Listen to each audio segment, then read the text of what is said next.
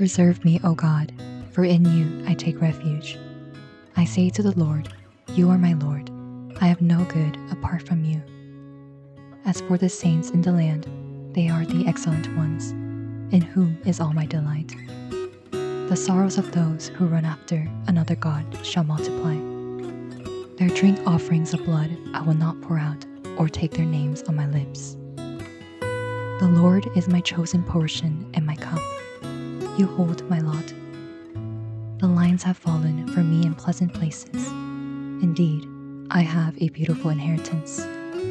I bless the Lord who gives me counsel. In the night also my heart instructs me. I have set the Lord always before me. Because he is at my right hand, I shall not be shaken. Therefore my heart is glad, and my whole being rejoices.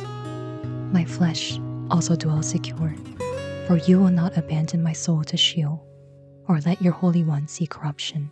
You make known to me the path of life. In your presence there is fullness of joy. At your right hand are pleasures forevermore. Psalm 16.